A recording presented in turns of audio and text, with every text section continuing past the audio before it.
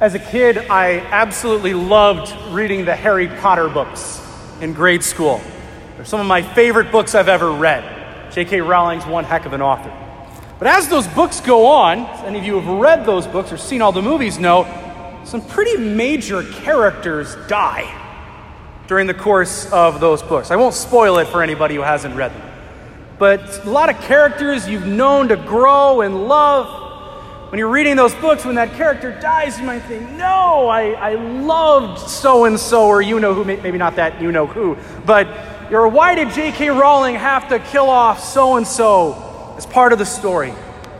But as you read on, as the books go on and on, as the story progresses and ends, you realize that in order for the story and the saga of Harry Potter to be complete, those deaths had to take place. It wouldn't be Harry Potter without it. Sure, you might be attached to some of those characters. You might have really, really loved them. I can think of one in particular. But sometimes the death of a character in a story is essential to the progress of that story. And in our readings today, we hear about the frequent theme of death to self. Constant throughout our readings. From the outset, it might be odd that we speak of penance in these terms, like we're killing off a character in a book or we're killing off a character in a TV show.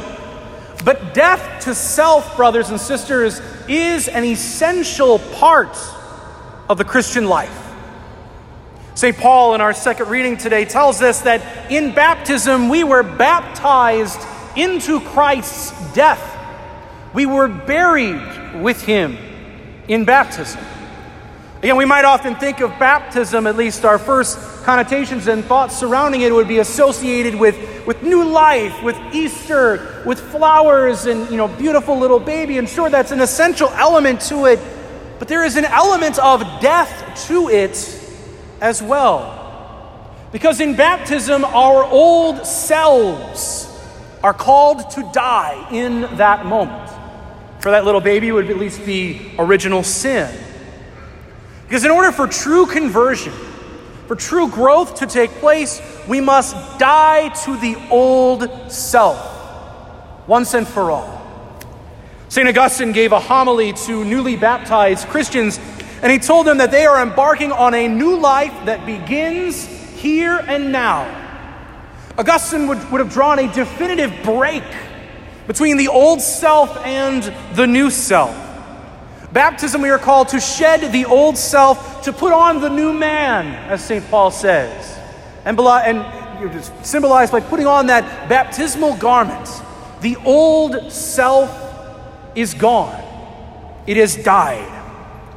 So it would be useless for us to go through the trouble of conversion just to live the same old lives that we had lived before, that we had lived previously. It wouldn't make any sense. For example, I need to lose a little bit of weight. Let's be honest. But I'm not going to lose any weight if I still stick to my Chick-fil-A breakfast every other day. That would not happen. You wouldn't be able to live a healthy lifestyle if you drank 8 Dr. Peppers a day as well. You're not going to live a healthy lifestyle that way. If I want to lose weight, my love of Chick-fil-A must die. It is that simple. I have to put it to death.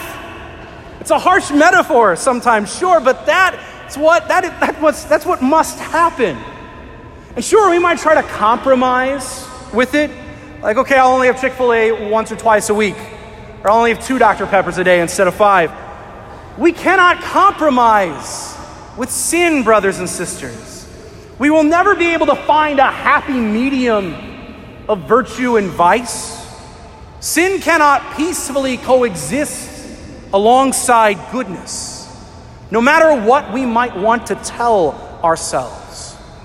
We know that sin is deadly in the end, so we must be willing to put to death that which is deadly. And Jesus' words in the gospel speak to that same reality too. Whoever does not take up his cross is not worthy of me. Whoever finds his life will lose it.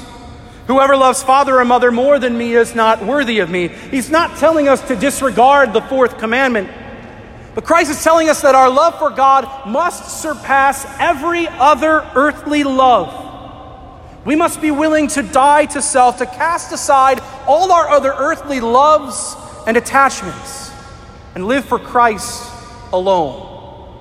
And Jesus himself did this to the fullest. He was willing to die to his earthly life for the sake of obeying God the Father. He was willing to cast aside his earthly loves for our salvation. He was willing to take up his cross for us. He was willing to die to self. So if there is some earthly thing that we just have to hold on to, that we have to have rather than what Christ might want for us, do we really then love Jesus with all our heart, soul, mind, and strength?